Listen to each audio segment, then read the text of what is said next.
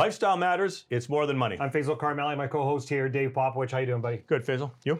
I'm doing okay. We've got a great show today. We're going to be covering quite a few things about the brain, the body, politics, the pension plans. We're covering it all today. Yeah, we are. And estates and executors and potential family problems. There's a lot to cover today for sure, and we're going to definitely start off with let's start to talk about the whole cognitive and physical side of aging, and this is a big concern. When you talk to you talk to our clients, you talk to people who are approaching or living in retirement, anecdotally and empirically, there are 4 major risks that people find when they're going through this retirement phase. Number 1, they worry about running out of money. Yep. Number 2, they worry about taxes. Number 3, they worry about inflation. Number 4, and this is not in any particular order, is their health. Yeah.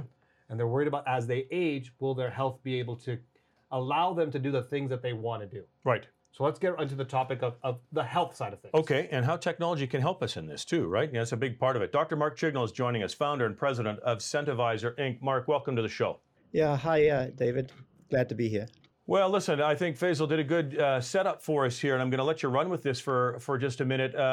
Maybe we can just start with the link between the brain and the body, because I think that's where you started with this, and we can talk a little bit about how technology can help connect those two things and keep us healthier for longer. But start with this idea of the connection between the two. Yeah, so I'd like to use the analogy of a swimming pool, and the brain and the body are sharing the same pool. It's the circulatory system, the blood. So if you have any metabolic problems in the body, it's going to show up in the brain. So having a fit body is required to have a fit brain. Now, you know what? I think generally speaking, we understand that connection, right? At an intellectual level, we understand that. But it's not easy to do, right? I mean, we get busy, people get out of shape. It's just not easy to connect those things. And I want a little bit of your input. I'm sure this was part of the research that you were doing. How do we help people take that concept that they understand is so important and put it into practice? Yeah, well, they say that exercise is the best drug, right? And so you have to motivate people because most people don't get enough exercise. This is well known. You need about 150 minutes of aerobic exercise per week at a minimum. And people just aren't getting that. And the older you get, the more you need it. And the harder it is to get into it, right? Well, yeah, if you haven't built that as part of your lifestyle, right? And we hear this time and time again, I'm going to spend more time at the gym. I'm going to get healthier, quote unquote. And then nothing happens, right? Right. They just think magically, like people think magically we're just all of a sudden going to start working out because we got more time. But if it's not part of your lifestyle, your habit, right? Your routine, it's not so easy just to necessarily retire and the next day start a vigorous workout program. And this is where technology can help or be your friend. I have a Apple Watch. Yep. It reminds me when to stand up. It reminds me that I'm not moving. It tells me that I'm slow. It tells me that I'm eating too much. Well, it doesn't tell me that. I just look in the mirror for that one. But there's more and more things from technology that tells me what needs to be done. Mark, when you look at technology and you look at what's out there and what's happening, what are the ways that we can interact and maybe using rewarding technology to help with both the brain and the body? Yeah, so I think reward is really important. We have this dopamine circuit in our brain, which is all about having fun and having reward. And if you don't reward people, they don't tend to repeat the action. So what we try to do is make it into a game, right? So exercise should be a fun game. And the benefits of exercise flow naturally from the enjoyment. I mean, that's the whole principle we're trying to work with. Well, and I think there's Centivisor is the company name. And I suspect that there was some thought given to that name in the mission of what the company is. Maybe you can walk us through this notion of Centivisor and why that name. Yeah, so we want to incentivize activity. And you're quite right, that's a good insight. And so the whole point is to add enjoyment to activity, and then you get engagement. So once you have engagement, the person's going to keep doing it. As you said earlier, people have a hard time getting into new habits, or even keeping up old habits if they're good ones. So Mark, give us an idea of how the product and program works to incentivize someone to be more active. Yeah, so we have at the moment hand and foot pedals, and in the summer we're going to have this new crossover the body action where the left side activates the right and the right side activates the left. And when you start moving, you can watch a video, and we have 300 videos from around the world, these scenic videos, and the video only plays if you're exercising. So we create these kind of virtual tours, and then you have to exercise to go through them. And then we have another feature where you can video conference with your family member while you're exercising. Could you imagine you couldn't catch up with all your binge watching on Netflix unless you were working out? Like, it wouldn't work. Yeah, you're right. Yeah, that's a good idea. Yeah, it would work. You're right. Because when I'm on the treadmill, yes, I do use the treadmill before you say anything. The TV's on. It's a show, so I'm actually paying attention to the show and not paying attention to how slow I'm walking. But that's an interesting thing out there now. For Mark, for Centivise, the products that are going to be coming out, the specific physical equipment, why this type of equipment when, the market is quite large in this. So tell us a bit more about that and what's the rationale or reason why you'd have these sorts of products? Yeah, well, we can put sensors on any equipment. We've done it for the Canadian Navy in a project last year, where you take treadmills and ellipticals and so on, and just put in a sensor that recognizes the movement, and then you connect it to the video or an app or whatever you want to. So the basic idea can be done with any equipment. We're currently doing it with hand and foot pedals because that's easy, and a lot of people do that. But the new kind of crossover device that we have, will be Canadian made, and it will exercise both sides of the body. But exercise is great. All exercise is good. Who's the target for this? Who's the individual? Give me a demographic, an age, lifestyle that you're targeting with this product. Yeah, so we started out with long-term care homes because in some ways that's the easiest and where the demand is recognized the most. But eventually we want to move to aging in place. Where we are now is we're looking at adult day programs, naturally occurring retirement communities. We have like a whole lot of old people in the building aging in place together, and retirement homes. Well, that makes sense. And I think about my mom's experience in her long-term care facility. And there's a number of things in there, right? Number of programs to keep them active and so on and so forth. So, it goes back to the fact, Faisal, we talk about this all the time. And you and I are in the same boat, right? You've got to make this part of your overall routine and lifestyle, right? Because if you don't, we've all felt the effect of not doing it, right? So I think there's going to be more and more options. And Mark, maybe you can speak to this. It is a big market. It's saturated with lots of different things. What do you think makes the Centivisor approach unique to get your target audience moving again if they're not moving right now? Yeah, so the thing about exercise is that it's often unstructured, right? And you need a trainer or you need to watch a video or something. When you have equipment which is designed to give a certain kind of exercise and motivate it, everything's so much easier. So you're sitting on a chair while you're using our equipment. You're not balancing on a Peloton, which is not going to work for a lot of people, especially in a wheelchair. Mark, listen, I want to thank you very much, and we wish you the best with the launch and the product development that you're doing. You're on the right track, and I think we can all agree the mind-body connection's key, and we've got to keep that front of mind. Thanks for joining us today. Well, it was a pleasure, and thank you very much. All right, we've been joined by Dr. Mark Chignell, who's the founder and president of Centivisor, Inc. Faisal, you think about the 4 buckets that we talk about, and this notion of a legacy bucket.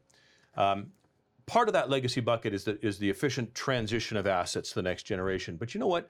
There's key roles that people have to play, and if you don't pick the right people to play those key roles, it can create problems for the family after you're gone. And you want to leave your family in as strong a position, when you're gone as when you were alive. And if this isn't done properly, it can create problems. One of the biggest outcomes that are people that tell us that when they're doing their estate plan, or the legacy bucket as we call it, is that they don't want to be a burden. Right. They don't want it to be messy. Right. And selecting the people that you are going to select as an executor is important, because how you set everything up and who handles it will determine the outcome. Right. And so I think that's a conversation we need to have: is who do you put there? How do you get that person? How do you choose that person? That individual? What does it cost? Is there any cost associated with it? Well, it doesn't have to be a specific person, or could it be a body corporate to handle it if you don't have somebody that you think can do it? There's a whole bunch of options here. Correct. Right? Correct. So let's get right into it. Okay. Jill Chambers is joining us, financial concierge. Jill, welcome to the show and thanks for joining us. Good morning. Thank you for inviting me. Okay, so you heard our little setup there. Why don't we start with understanding the options for choosing or selecting an executor? There are basically two options. You can name an individual or you can name a trust company.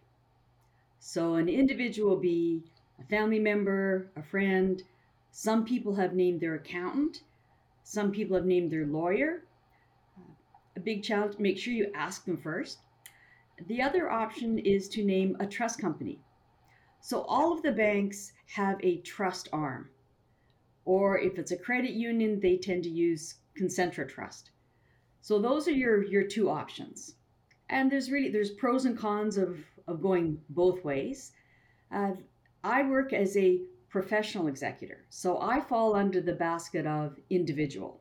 The difference between what I'm doing as a professional executor versus, say, a trust company that's a corporate executor, I have a personal relationship with the testator. That's the person that's doing the will. So we probably work together to get their documents set up. They know who I am. We have contact annually to review their documents, what's going on in their life. I tend to deal with more sort of general basic situations. People tend to think of the trust company when they don't have a family member or a friend to name. And then sometimes they're surprised because the trust companies, they're geared to deal with complex situations. So typically they're expecting the individuals that they act as executor for to have pretty significant assets. When I started looking around, I was really quite surprised at what the range was for the different trust companies. The minimum is about $500,000 of liquid assets. So that doesn't include your house. In Calgary, for most people, their house is their largest asset. So they could be in for a surprise if they name the trust arm of their bank, and then comes time for the will to be executed, and the trust company says, whoa, you don't meet our minimums. We're not, this doesn't fit our profile. So it's an area that people need to do some thinking and researching on.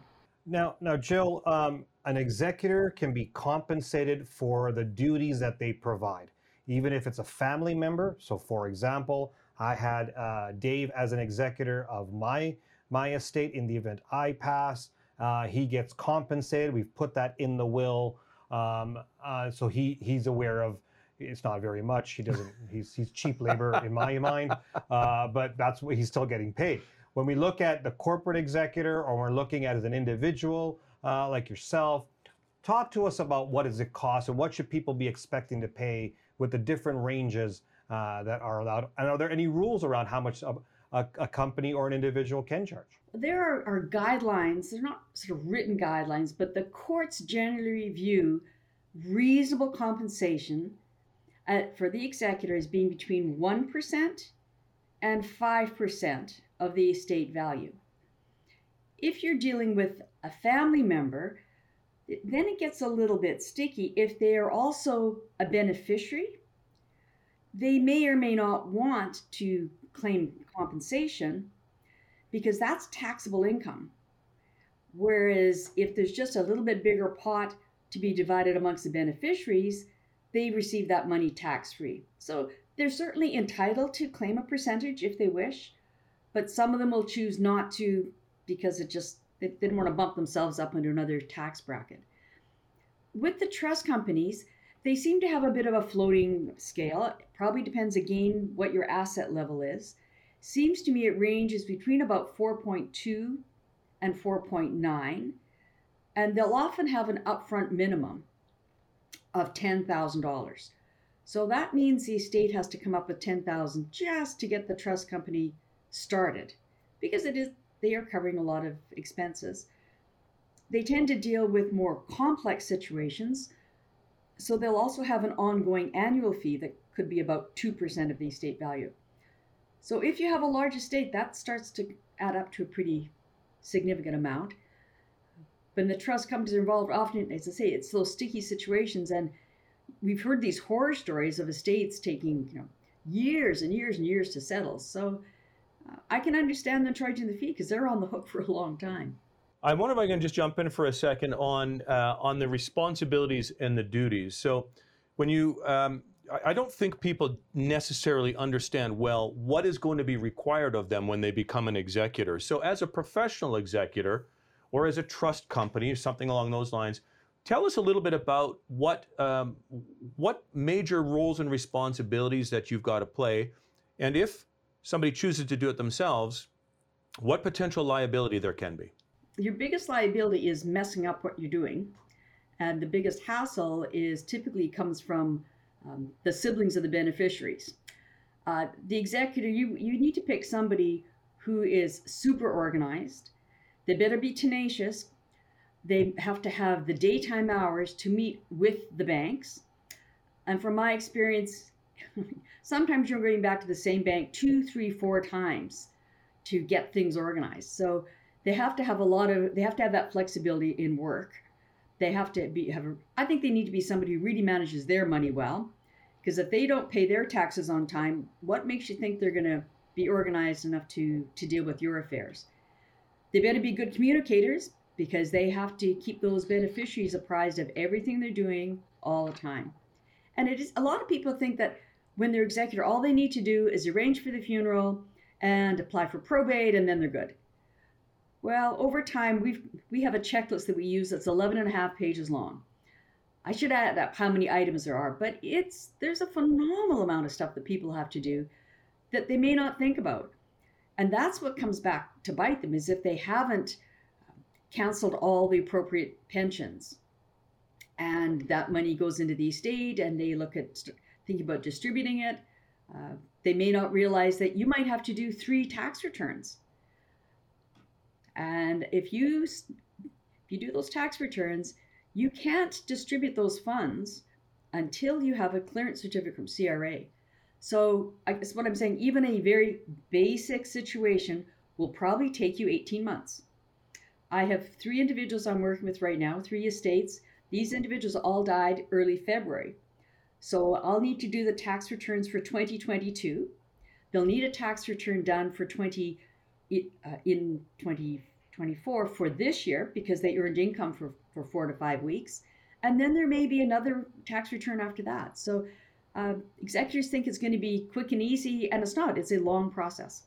It's never quick and easy. It requires a lot of work. You do have to pick your person or corporation properly. The election is coming up. Pension plan, Alberta pension plan has been a discussion point. It was a topic a while ago. It's come up again in regards to the Alberta pension plan. A lot of this, people are saying that it's, we're taking a page out of the Quebec program with the Quebec pension plan. Is this a viable idea? Is this a hot topic, or is it just a sidebar conversation? Right. Is it a political concept, or is it an economic concept? It's an interesting thought. We've got Laurie Williams, Associate Professor, Department of Economics, Justice and Policy Studies at Mount Royal University, joining us again. Welcome back to the show. We always appreciate having you on, Laurie. Well, thanks for inviting me. It's always nice to chat. So let's talk about this notion of a pension. Is it a political hot potato, or is it an actual economic proposal?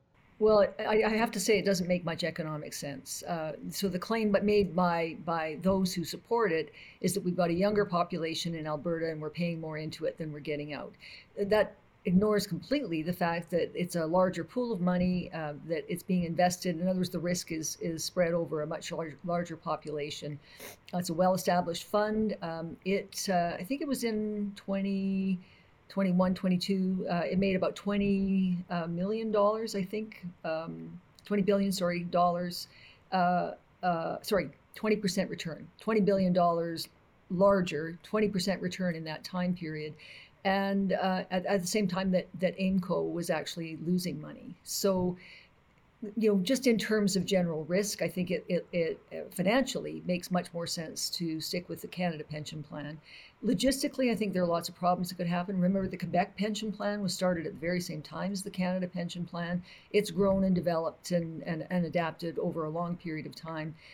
Other provinces have explored doing this. In fact, Ontario went some distance toward doing this and then backed down. They finally decided it just wasn't worth the cost to do this.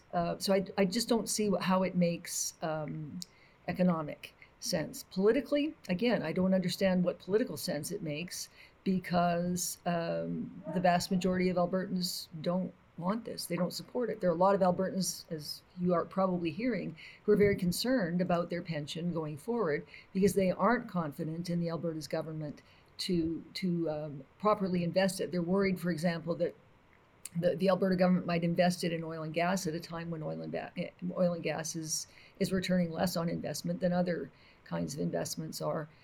So again, poll after poll after poll is showing that it isn't politically popular, and yet Travis Toews in recent discussions has raised it again, saying, well, we're not doing it now, but we might do it later. And that I think raises a bigger question about a number of things that the UCP government is toying with, saying, well, we're not going to tell you what we're going to do about that until after the election. They've handed it off to panels or pilots or something like that, rather than actually addressing it.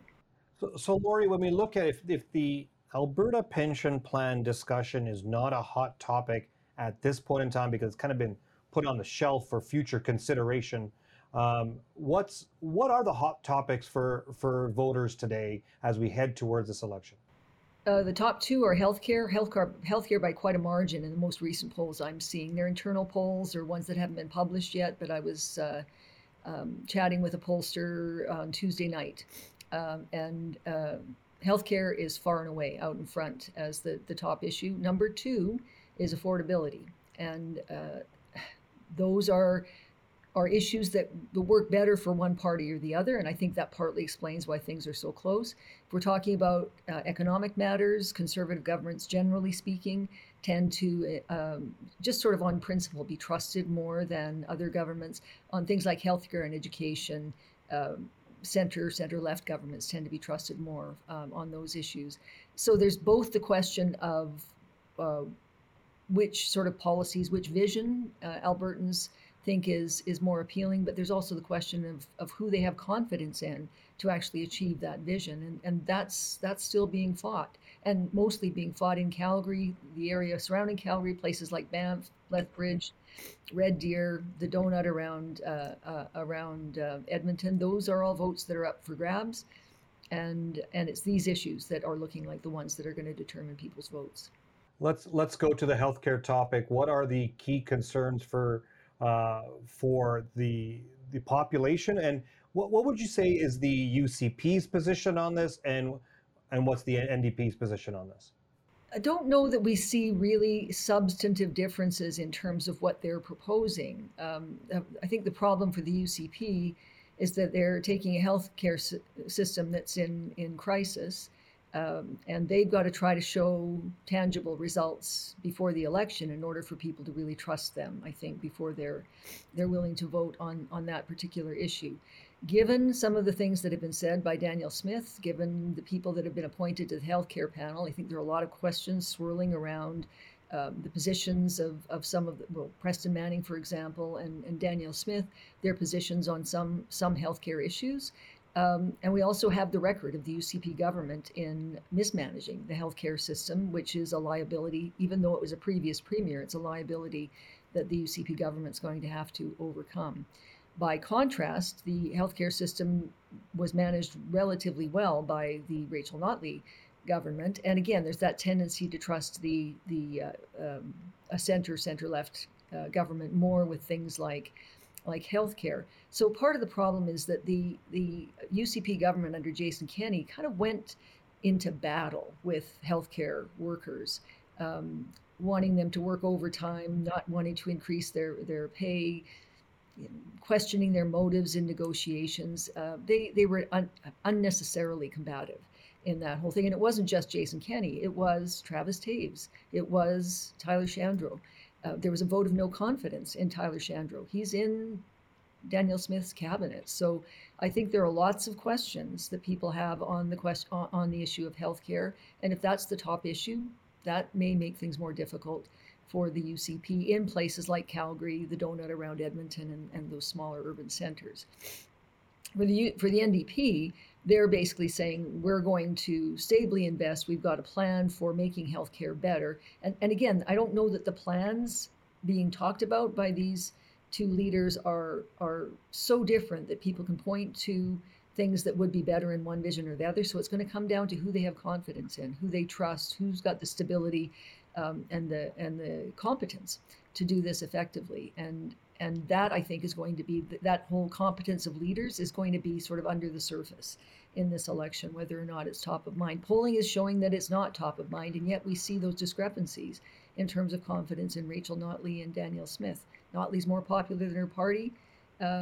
Smith is less popular than her party. So there are a lot of sort of subterranean things, I think, going on in voters' minds as they try to make up their mind as to how to vote.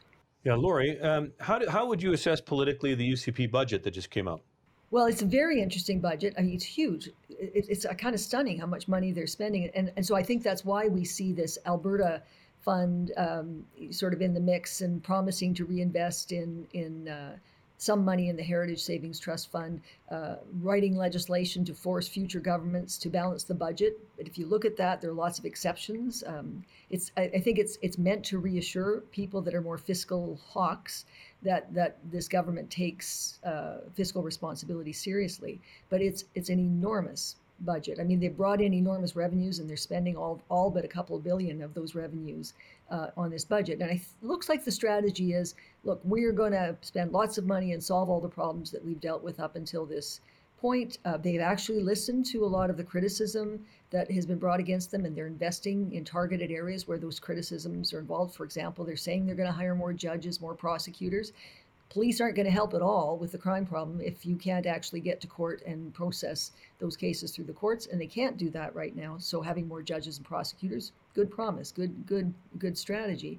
But again, it's going to come down to, look, that's a lot of money, and there's a lot of money available to whoever is going to be the next government. And that may still then come down to, well, what's going to happen after the election? Which government is going to make the best use of this money? Which government is going to respond to the issues and concerns that I personally have? So in a sense, they've undercut the ability of the NDP to say you're not spending as much money or enough money on this, that, or the other issue. Then it's going to come down to how effectively they're planning, how successful they are in actually accomplishing their objectives. Lori, we have to leave it there. We always appreciate your insights and the input. Thank you very much for joining us today. Well, it's my pleasure, as always. Take care. Faisal, let's talk a little bit about the markets and the kind of the wrap up for the week. We came off a difficult February. Mm-hmm. It was really, the market action in February was driven by a repricing of expectations of where central banks are going to take interest rates, predominantly the U.S. Fed, right? And the uncertainty around that. How high are they going to go, and how long are they going to keep them higher than what we had anticipated? And that created a bunch of volatility. And that's where the debate will continue. A, are we going into a recession? Mm-hmm. B, how long will this inflation rate be above the target rate of the central banks? And then C, how long will these interest rates stay at these levels? And are they going to go down? The debate's out there. Mm-hmm. We were initially hearing that by mid-year 2023, they'll start to taper, start to cut rates. Yep. Then they got pushed to second half of 2023. Yep. My view, next year, if they need to. Right. If they need to. Right. And so this is a balancing act. Everybody's concerned about the Federal Reserve's credibility. Right. Can they actually believe what they say? No matter what, if you follow what the Fed is doing, it will tell you exactly where things are headed. Now it's a matter of pricing the assets around that situation. Mm-hmm. And that's where the debate is still going on. Yeah, and there's going to be uncertainty around that debate because it's data dependent. And the data is unlikely to be consistent every month. So if you're looking for inflation data to fall every single month, you're not going to get it. We're going to get different data that says different things, right? So it's a choppy process naturally. And I think people are going to have to brace themselves for what comes as a result of whatever the data says that day. It's like a yo-yo diet. Yeah. Sometimes it feels good and sometimes it doesn't feel good. And when it doesn't feel good because your weight's gone up on that diet, the feeling of or lack of motivation to continue comes up, and that's a selling in the market. So it's very similar to a yo-yo diet. And I think when we look at that, we got to have strategy for a little bit longer term. You and I were talking about this. I believe it was Thursday. We sat down and talked about the portfolio and how it's structured. There's two sides to this. There's your one side, which is your fixed income and alternative side to kind of lower volatility. There's opportunities for growth, and there's just kind of hugging what the market is doing in the middle. And that approach is what many of institutional money managers and pension plans are doing at this point in time. And so the strategy that you have to think about going forward right now, as of this point, is how do you want your portfolio positioned? Are you prepared to take the large swings as we get through this, or do you want to kind of minimize that volatility while we get through this? The solution is in between those two scenarios. Some are looking at cash, and you're going to see more and more articles about just buying GICs because they're at 4 or 5%, right? Or going into high interest savings account because you're getting 4%, and we haven't had that for 15 years. Right.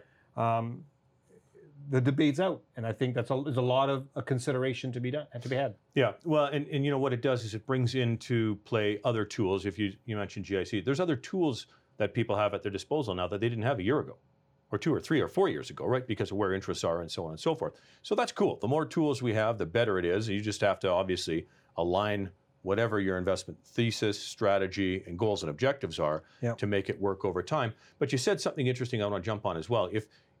If people accept that this debate about how high, how far, how long interest rates are going to be wherever they're going to be, and the data won't necessarily be consistent every month, and it's going to create some choppiness. You've got to manage not just your expectation of return, you have to manage your expectation of risk. And so when you talk about, barbelling a conservative piece with a piece that's designed to take advantage of opportunity, and you've got this middle piece that kind of hugs the market, what we're talking about there is trying to manage both of those sides, right? Mm-hmm. We talk about this concept of R plus R equals result. It's risk plus return equals result. Say that one more time for the people to understand what the equation is. What plus what equals results or return? Yeah. So we call the R plus R equals results. The return plus the risk of the portfolio equals the result that you get. Here's the challenge I think every investor should be asking either their advisor or if they're do-it-yourself, calculating the risk level out there. That's the one thing, is ask how much risk or volatility should I expect given the portfolio I have in front of me?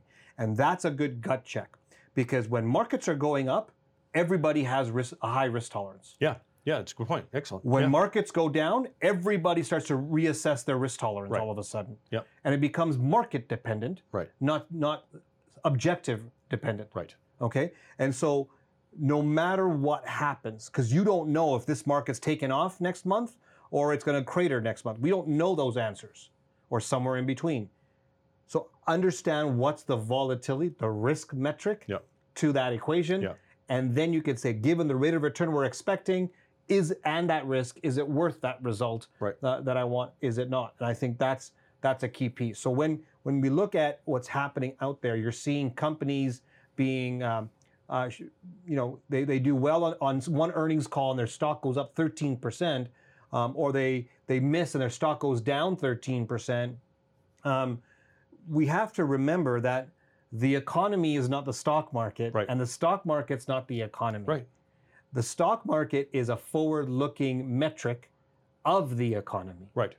They're not the same thing. And nor is a company the stock market, right? An individual company, an individual bond is not the bond market. Correct. And so there's lots of layers there that people have to work through, right?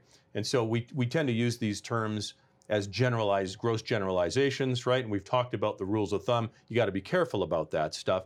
So R plus R equals the result, risk plus return equals the result. And that's what we talk about around structure and discipline as well, right? You've got to make sure that you work backwards from your goal and objective, and you use the proper rigor, structure, and discipline to make sure that you can manage all of those different objectives. Dave, we've got a couple of minutes before we have to end the show. 3 tips for our listeners on how they can assess the risk of their portfolio. What do they need to do? Well, the first one is the gut check, right? I think that's the simplest one. I think that there was a lot of that going on last year. What do you mean by gut check? Well, can you sleep at night? Can you sleep at night? So I would suggest to add to that, put a dollar amount.